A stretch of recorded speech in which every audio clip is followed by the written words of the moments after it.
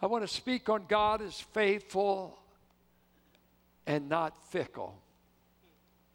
The book of Corinthians is difficult because it's so biographical.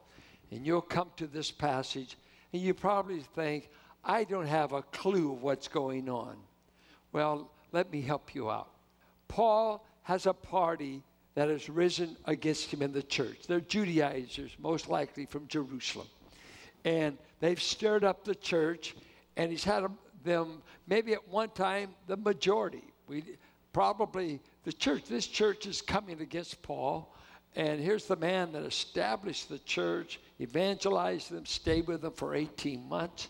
And now they're being influenced by these parties that say, he's not a real apostle, his message isn't true, his gospel's not true, you got to go back under the law, all of this stuff.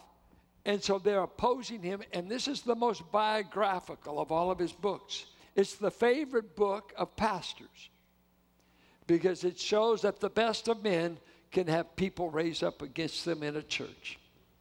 And that a church can be a dangerous place to be, especially if you're the leader of it. And Paul was. He was the founder of this church. And so this party that's working against him. Now, believe it or not, they found a great opportunity to say he was fickle, that he was duplicitous, that he was vacillating. You couldn't count on him. Why? Because he changed his itinerary plans to come among them. He had a ministry over there. He had it North Macedonia. Up in Macedonia, you've got Berea. You've got Thessalonica. You've got the port of Neapolis. You've got Philippi. That was his Macedonian northern churches. South, go down to the Corinthian isthmus out of Athens, and you've got the Achaia ministries, where Corinth is. Well, what he had intended to do is he was going to go over from Ephesus. He's in Ephesus. I'm going to sail over. I'm going to see you at Corinth. I'll go north, probably to Philippi. Then I'll come back to Corinth, double visit, he said. I'll see you twice. And then I'll go with that group that's taking the offering to relieve the poor in Jerusalem. That's what he wanted to do. Now, something you don't know, he talks about a painful visit he made. Authors and different scholars are divided. Luke doesn't record the painful visit.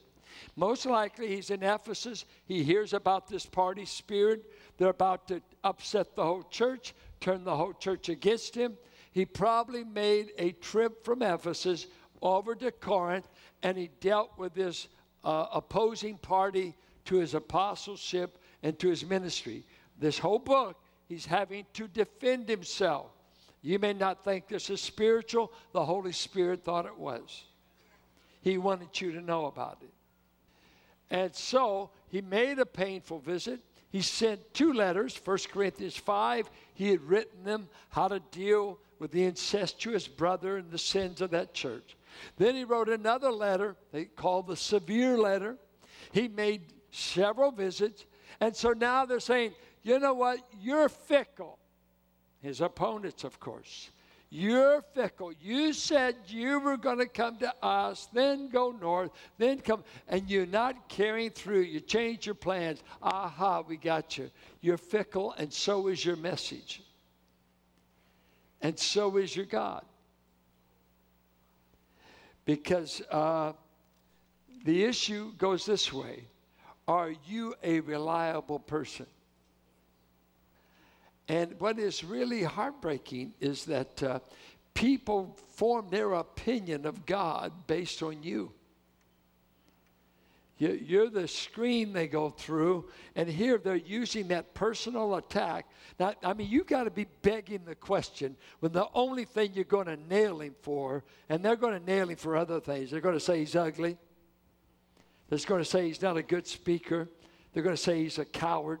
This church is brutal to him. And it's this minority group that at one time was becoming the majority. And so Paul takes up the pen and he's saying, wait, you may think I'm fickle, All I did was change my plans according to the will of God. And now you're going to use this to discredit my apostleship, discredit my message, discredit the gospel that we brought. And he's defending himself, and he's explaining God is reliable. God is faithful, even if I change my plans. Even if I change. Now, I've got to lay a little groundwork here. One of the favorite ways that the opponents of the gospel take it apart is they say the church is full of too many hypocrites. Have you ever heard that? Or they've got someone in the church they don't like. Oh, you know what? They didn't pay that. They didn't pay that debt. So the church is full of liars.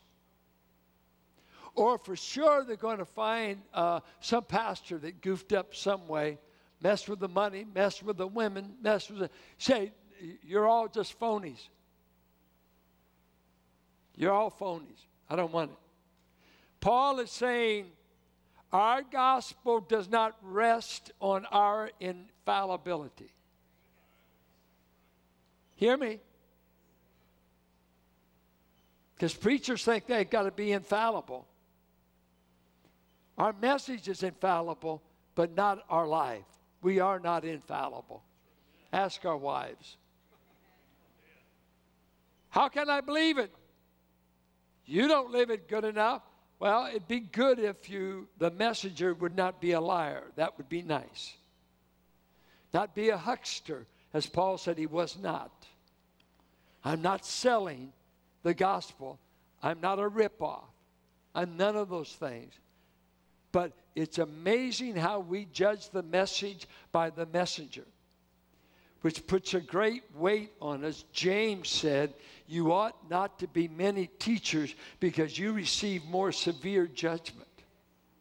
If I understand that right, I'm subject to the greatest judgment to come of anyone in this church because I'm the primary teacher.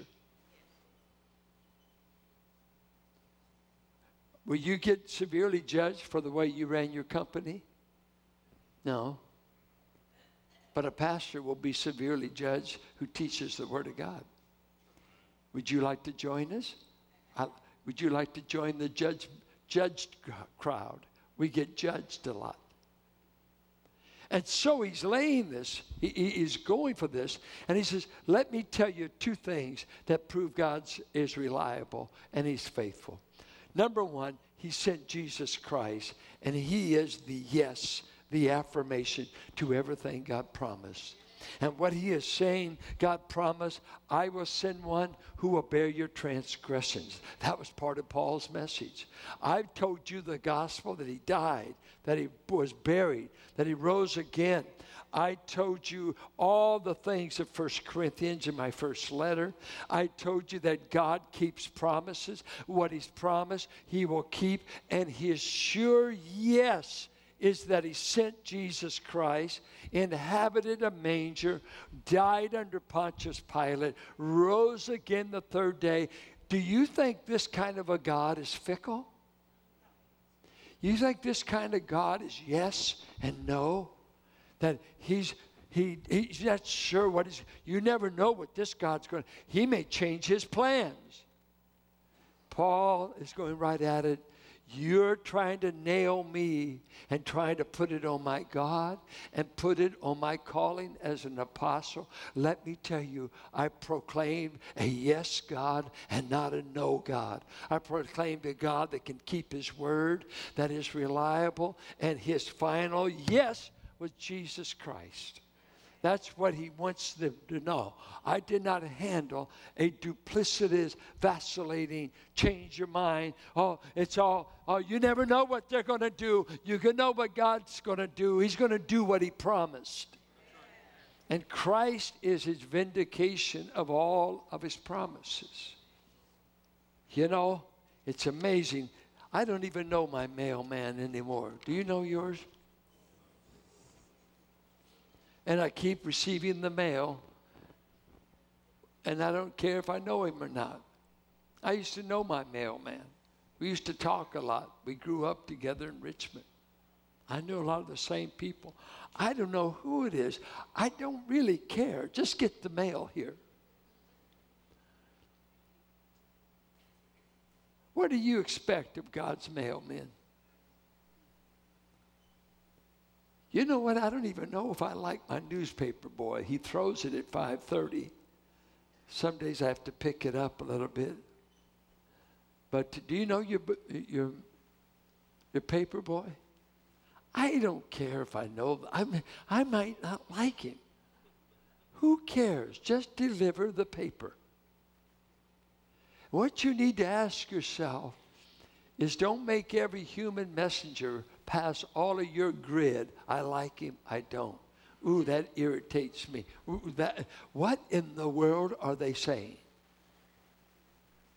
Sure quiet in this place. What are they saying? Are they telling you the truth? Are you hearing God? Is God talking? Well, I don't like that, Pastor. Why not? Well, he sometimes he preaches, gets on your toes. Why, honey, you need to be gotten on too. Other words, church can be full of personality contests. The Corinthian church had split up. One was part of Cephas. One was part of Paul. One was a part of Apollos. And they even had the Jesus party. You know they were the super spiritual clique. They were really spiritual. And he said, what are these cliques doing? Did any of these people die for you? Did any preacher die for you people? You know what? If Paul was a crook, if he preached the truth is what sets you free, not the preacher. We ought to be conforming our life to the Word of God. I'm not trying to make an excuse for sinful behavior or inappropriate behavior, but it's easy to discredit the message by discrediting the messenger.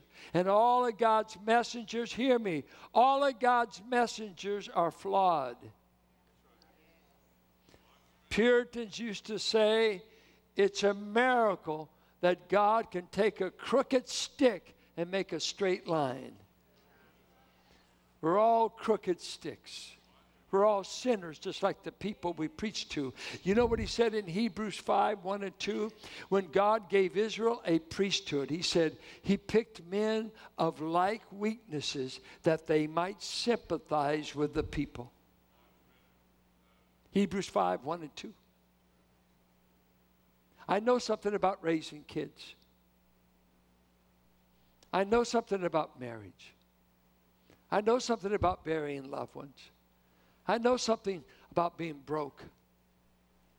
I've experienced, I know something about getting angry.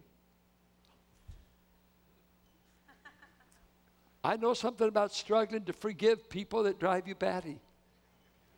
I know what it is to be talked about, lied about, criticized. When I told my father I felt God was calling me to preach, he said, well, if you can live with 3 things, you might make it. And I said, well, Dad, how do you know? You're an iron worker. You don't know anything about preaching. He said, let me tell you 3 things you got to live with. Can you live with being criticized? I said, no, they're all going to love my ministry. He said, no, get ready. They're not. Can you live with being falsely accused? I'm only 15. I don't know what he's talking about. He said, can you live with being unappreciated? And I've been greatly appreciated in this ministry. But there's times, let me tell you, there's many a pastor. They have to live with always expectations and no affirmations. Always judged, always criticized, always, yeah, I don't like you. I don't like you. You're not my kind. You're not. Hey, why don't we get, Paul said, I don't care what you say about my person. My message and my apostleship is from God, and I proclaim a faithful God. Our God is faithful. He's passed the test. That's what he's saying. And you don't get that unless you know the biographical conflict he's in this church. It's a very difficult epistle because of that reason. Then he says, let me tell you what God has done for me and that he's done for you that proves he's faithful and that he will do for us in salvation what he promised in Christ. And he names 5 things God has done for them. Look what he says in verse 21. Now it is God who makes both us and you stand firm in Christ. Now, this word, stand firm, I'm trying to use the NIV so you can save buying a new Bible and you can use the Pew Bibles. I've repented. Some of you have kept bugging me. It is God who makes both us and you stand firm in Christ.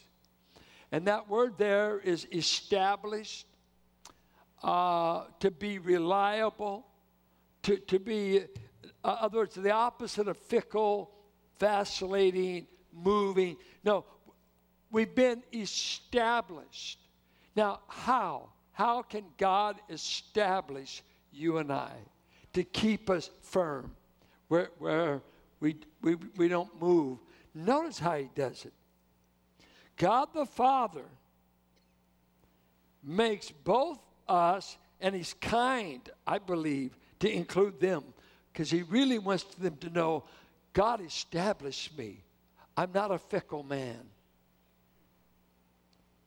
But he did it for you too. And he did it really in Christ. Firm in Christ. God took you the moment you were saved, and there's a preposition here. He put you into Christ, and you are firmly fastened there. You are positioned there, and he doesn't plan to lose you there unless someone can crawl up in heaven and get you out. No, I know. You say you can get out. You can't. Go ahead and try it. The shepherd's bigger than the sheep. He'll get your attention if you really know him. If you don't know him, you're in and out anyway. You haven't been established. But he says, we've been established. Established in Christ. And that point he's trying to make is, this God is a firm, establishing, count on God. It's just not... what could you call it? Wishy-washy. Our salvation isn't, I think I'm in, I think I'm out, I think I'm a yes, I think I'm a no. No, he took you the moment you believed in his son Jesus, the message we preach, and he took you and he got you out of Adam. Romans says, I was in Adam, but now he transferred me so that now he says, in my son, I see you as established. You're going to make it because I put you in the only secure place there is in all the universe, in my son.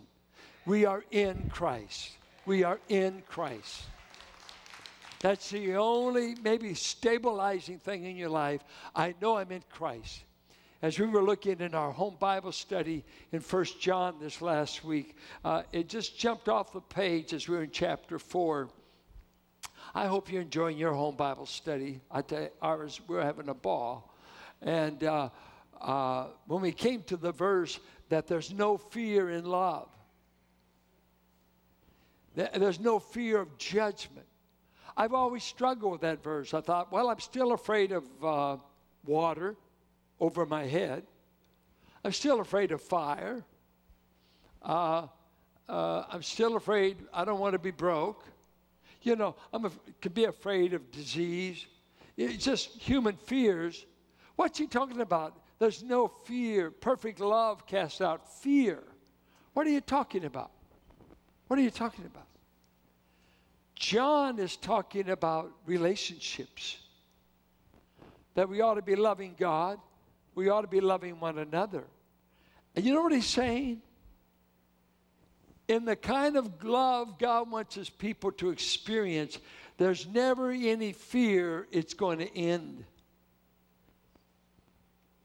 That fear, human relationships, is fraught with fear and day. Will he leave me? will she leave me? I shared the story of a friend who, after he'd been married for several years, came to me one day, met me at a restaurant, and he said this astounding thing. He says, well, you know what? I don't think she's going to leave. Being a pastor, I was a little shocked. I said, I don't understand. He said, I don't think my wife's going to leave me. I said, well, why would you make such a statement? You got a wonderful wife. He said, I grew up where nothing was certain in my home. Nothing was certain. I saw my mother abused. I saw a drunken father. Our home was in turmoil every weekend. You never knew if you were going to be kicked out, if your mother was going to be beaten in front of you. Everything was up for grabs every 7 days. And he said, I've always grown up, you can't trust those you love. They're going to hurt you. The only time I felt affection for my father is when he was drunk. He never showed affection otherwise. So he said, I figured in this new relationship called marriage, the shoe's got to drop some weekend. She's got to tell me it's over. It's over. And so I've been on guard for 5 to 6 years waiting for that announcement. But he said, I'm beginning to get the sense she's going to stay. Now has stayed for 40 years. God says perfect love. God's kind of love is not conditional. You know, you'll never be any worse than when he found you. While we were at our worst, he started loving us. While we were enemies, while we were sinners, while we were weak, while we were without Christ, he started loving you, and he knew what you'd be. He established you in Christ. You're in Christ if you're a believer. Are you in Christ? And some of you have had all these broken relationships. You're afraid of life. You're afraid of getting married. I'll just live with her, but I'm not going to marry her because I can't keep a covenant. I don't plan to keep a covenant. God, by covenant, called a new covenant, put you and I in Christ. I'm established in him. This is no fickle God. This is a faithful God. He either has established you or he's a liar. He said, I established you. And so Paul could say, you think someone like me, positioned in Christ and established and given the sure word of a Christ who keeps God's promises, you think we are duplicitous? You guys have got to be totally out of your head. And they were. They were false teachers, and they were trying to destroy this church by destroying Paul. Beware of those who mess with God's church. 1 Corinthians 3:17 says, God will destroy them. If you destroy God's temple, he will destroy you. Go attack some rattlesnakes. Don't mess with his church. God will protect his own. 2, he's anointed you. He said, did you know that when he put you in Christ, he anointed you? And what's anointing?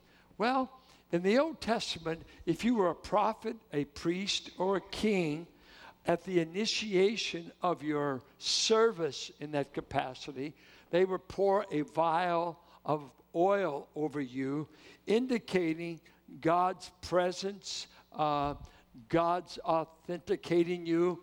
Some make the oil a type of the Holy Spirit. I would take that's for sure. But it's the idea of God is with you in this role. God will assist you to carry this out. The presence of God is what the anointing really said. And so God says, guess what? When he put you in Christ, he anointed you. I mean, you didn't feel it. You know, the oil was just running down you. But he said, when you were put in Christ, you were set apart for service. God's got use of you and for you. And you've actually received a divine promise that his presence will be with you and he will help you. Now we use it in church today as pray for the anointing. Boy, he was an anointed preacher or that kind. And we're meaning the presence of God maybe God really came on him. Guess what? Who all's anointed? Who all? He anointed us. I thought that was just preachers. You know, the Old Testament said, touch not my anointed, and do my prophets no harm. Well, that's true. You don't want to. But guess what?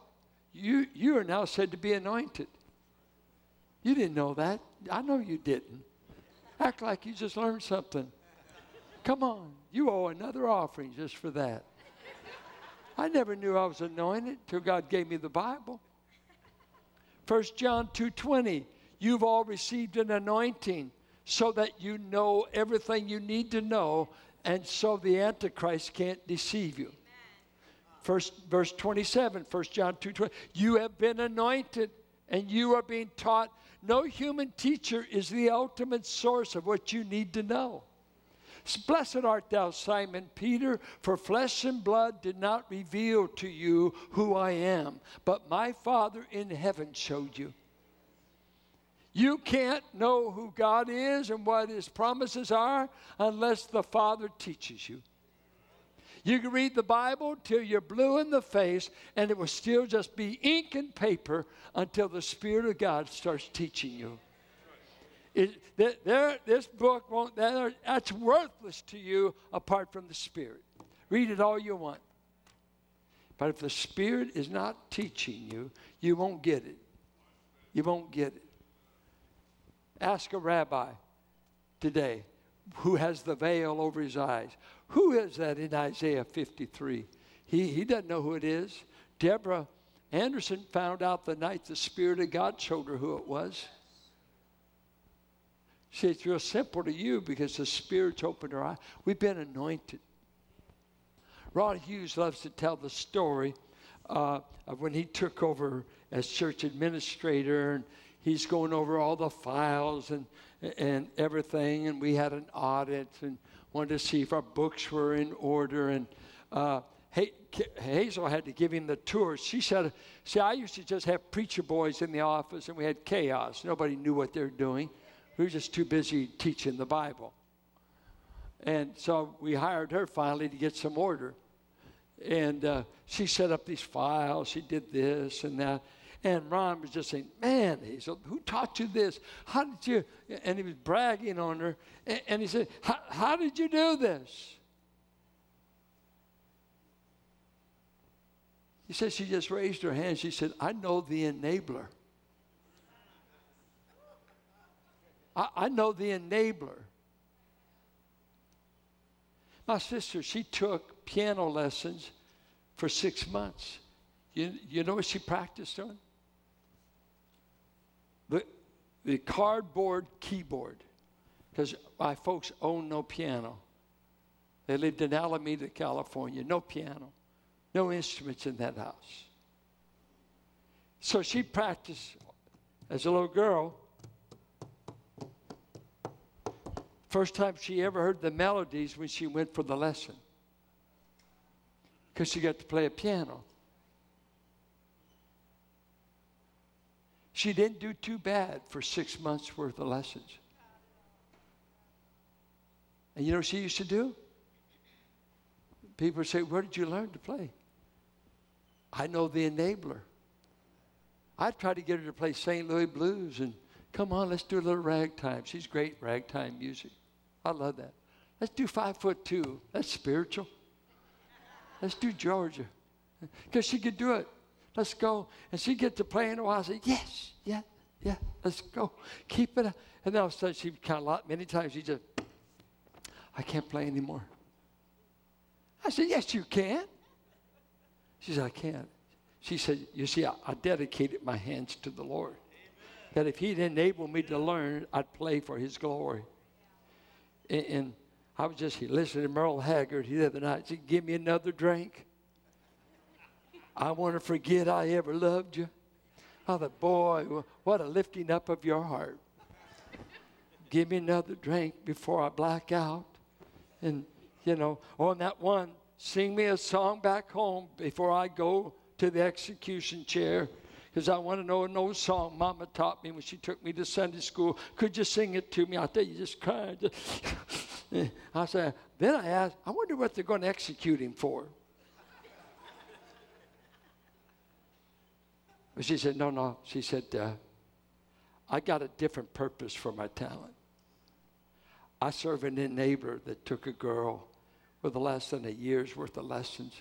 I said, Lord, if you'll enable me, if you'll come on these hands and this head of mine and teach me what a diminished chord is and what an augmented is, what minors are, what's a 13th, what's a 7th.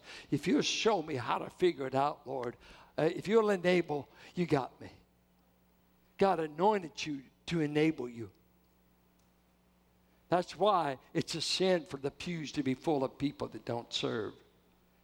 You're either not saved or the Spirit of God must be in total grief. He didn't save you to warm a pew or critique a preacher. He saved you to serve the living God. Serve the living God. Serve Him.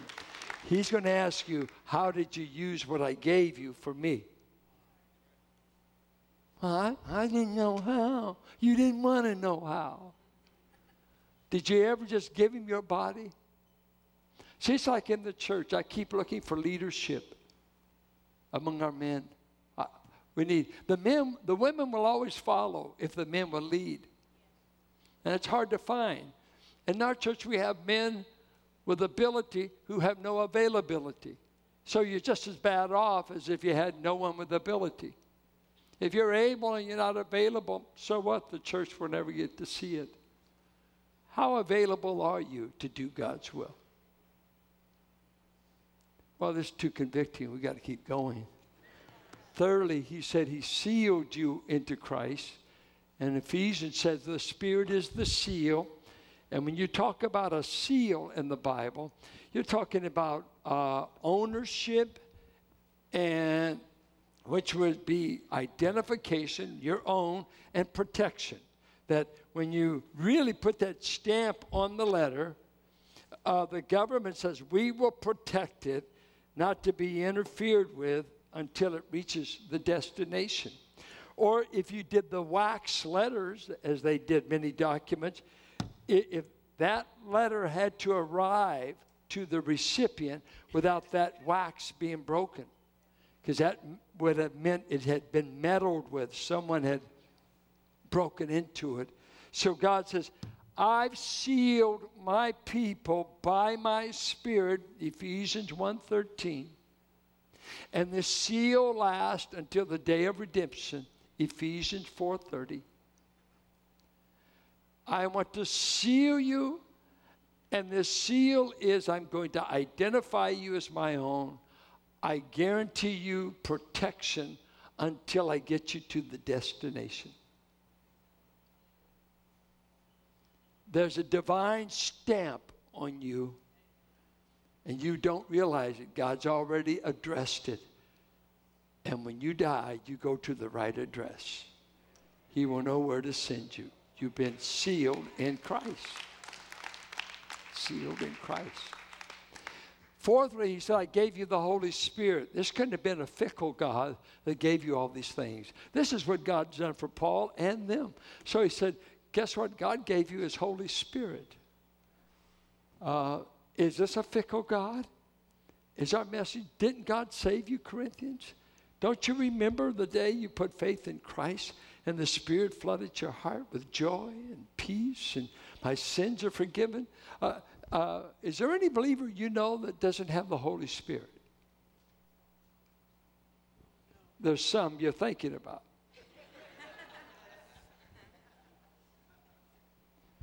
See, when I grew up, you didn't get the Spirit when you got saved. You had to tarry. You had to stay at the altar. You had to talk in tongues. You had to have something beyond believing to have the Holy Spirit. And so we sought every night in the altar, we'd seek to get the Holy Spirit. Listen to what Jesus said in John 7:37. On that great day of the feast, he stood and he said, let him who is athirst come unto me, and I will put in you a river that will spring up into eternal life. Then you're thinking, wow, I wonder what that river is. Then he says, this spake he of the Holy Spirit, which had not yet been given, for he had not yet died. The river is the Spirit that came on the day of Pentecost, and now you don't have to tarry in the upper room anymore. It's God's divine gift to you. The moment he puts you in Christ, the moment he establishes you, the moment he anoints you, the moment he seals you, he gave you the gift of the Spirit. What a gift it is to know the Spirit lives within. And finally, he said, the Spirit in you is given as a arrabon. It's a nice little word, arrabon. Comes from the Phoenician language, and it simply means earnest down payment. People in business, real estate, what's your earnest money? You want to buy this place, what earnest do you give me? Pledge money that you promise to carry through and pay off the rest. And that's what he said. God has put his Spirit in you as his guarantee that you're going to get the rest of what we've got coming in salvation. You know what's wrong with most of us? Is we're only 2/3 saved. And we feel miserable. You're only 2/3 saved right now. I have been saved, and that means going to hell, facing divine judgment, sins be forgiven. Has that been settled when you come to Christ? I've been justified by faith. I am declared righteous in God's sight based on the merits of Christ. Hallelujah. Every Christian can say, amen. 2, I am being saved from indwelling sin. I don't sin as much as I used to.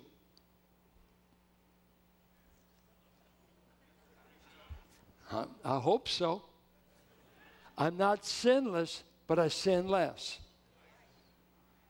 Because of the power of the Spirit working out present tense salvation in us. But according to Romans 8:23, I'm groaning with all of creation, longing for the future installment of my salvation, where God's going to change my body, redeem my body, get me out of sickness, get me out of prescriptions, get me out of hospitals, get me out of mortuaries, get me out of pain, get me out of a fallen world. It's yet to come. And the guarantee that I'm going to get it, I've got the Spirit right now. I've got the Spirit now. I'm 2/3 saved. So can't you expect some faults? Aren't you tired of groaning? Take Advil, just doesn't seem to touch what's ailing you. I mean, all the earthly sorrows, pains, aches, all of this. See, I run around with a lot more folks that's got aches and pains than when I started this church. Man, everybody seemed to be healthy when I started. I just cry if you're healthy. That means you're not 70. I mean, if you're 20, come on, get over it, honey. You need to mow my lawn. You need to do something for one of these seniors. So what is his message? God's faithful in that he gave us Christ to keep all of his promises. God is faithful in what he does for us in salvation. He established us pagan people, especially the Corinthians. Paul, a wonderful Jewish rabbi that needed the Christ. He's anointed him, sealed him, given him the Spirit, done all this, and now he says to them, you think just because I changed my plans to see you, that represents a fickle God that won't carry through? You're totally mistaken. I just changed my plans in the will of God. I could change plans and God still be faithful, couldn't I? And that's what he's doing. But they seized hold of anything to run him down.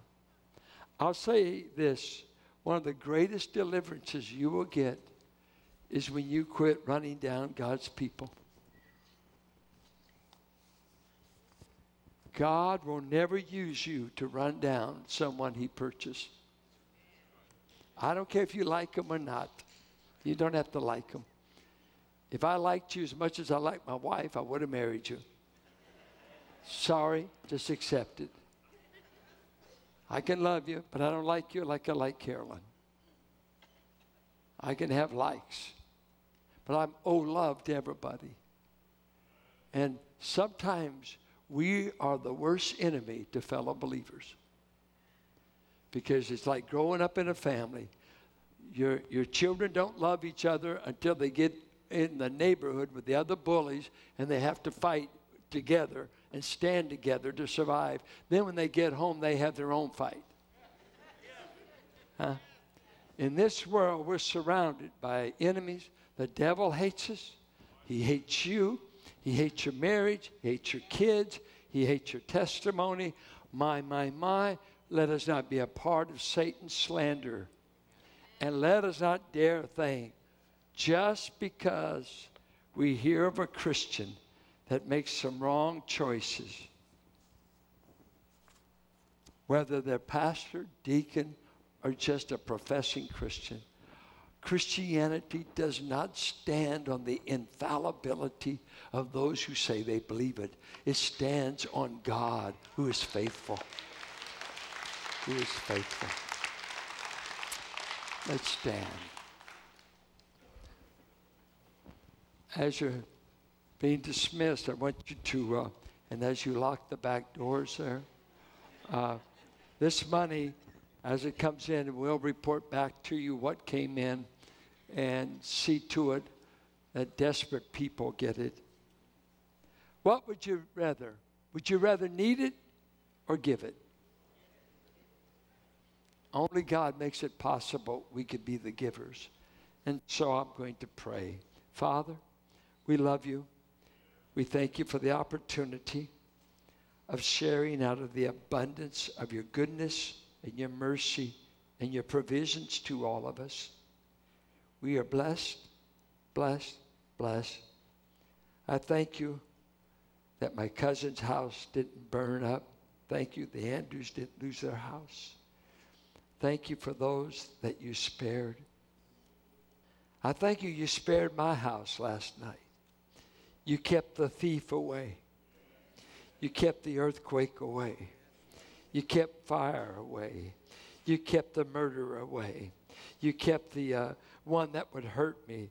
You've been guarding that house for years, and you've been guarding us. Your children have found a refuge in you, Jesus. In this world, I've got a prowling lion wanting to devour me, but thank God my soul has found a resting place. It has found a hiding place in the Lord Jesus, a rock and a fortress in a weary land. Well, I found you are sufficient. You are enough. And oh, how I regret my fallibilities, my flaws, and my fickleness. But oh, I thank you, you've never been fickle. You've never been unreliable. You've done everything you promised. You've done everything you said. You can't lie. You can't lie. You will keep your word. Help us to cling to your word and not cling to fallible personalities, but to an infallible God and an infallible word. We pray in Jesus' name, amen. Shake hands with somebody and say, I think I love you. Or just greet them.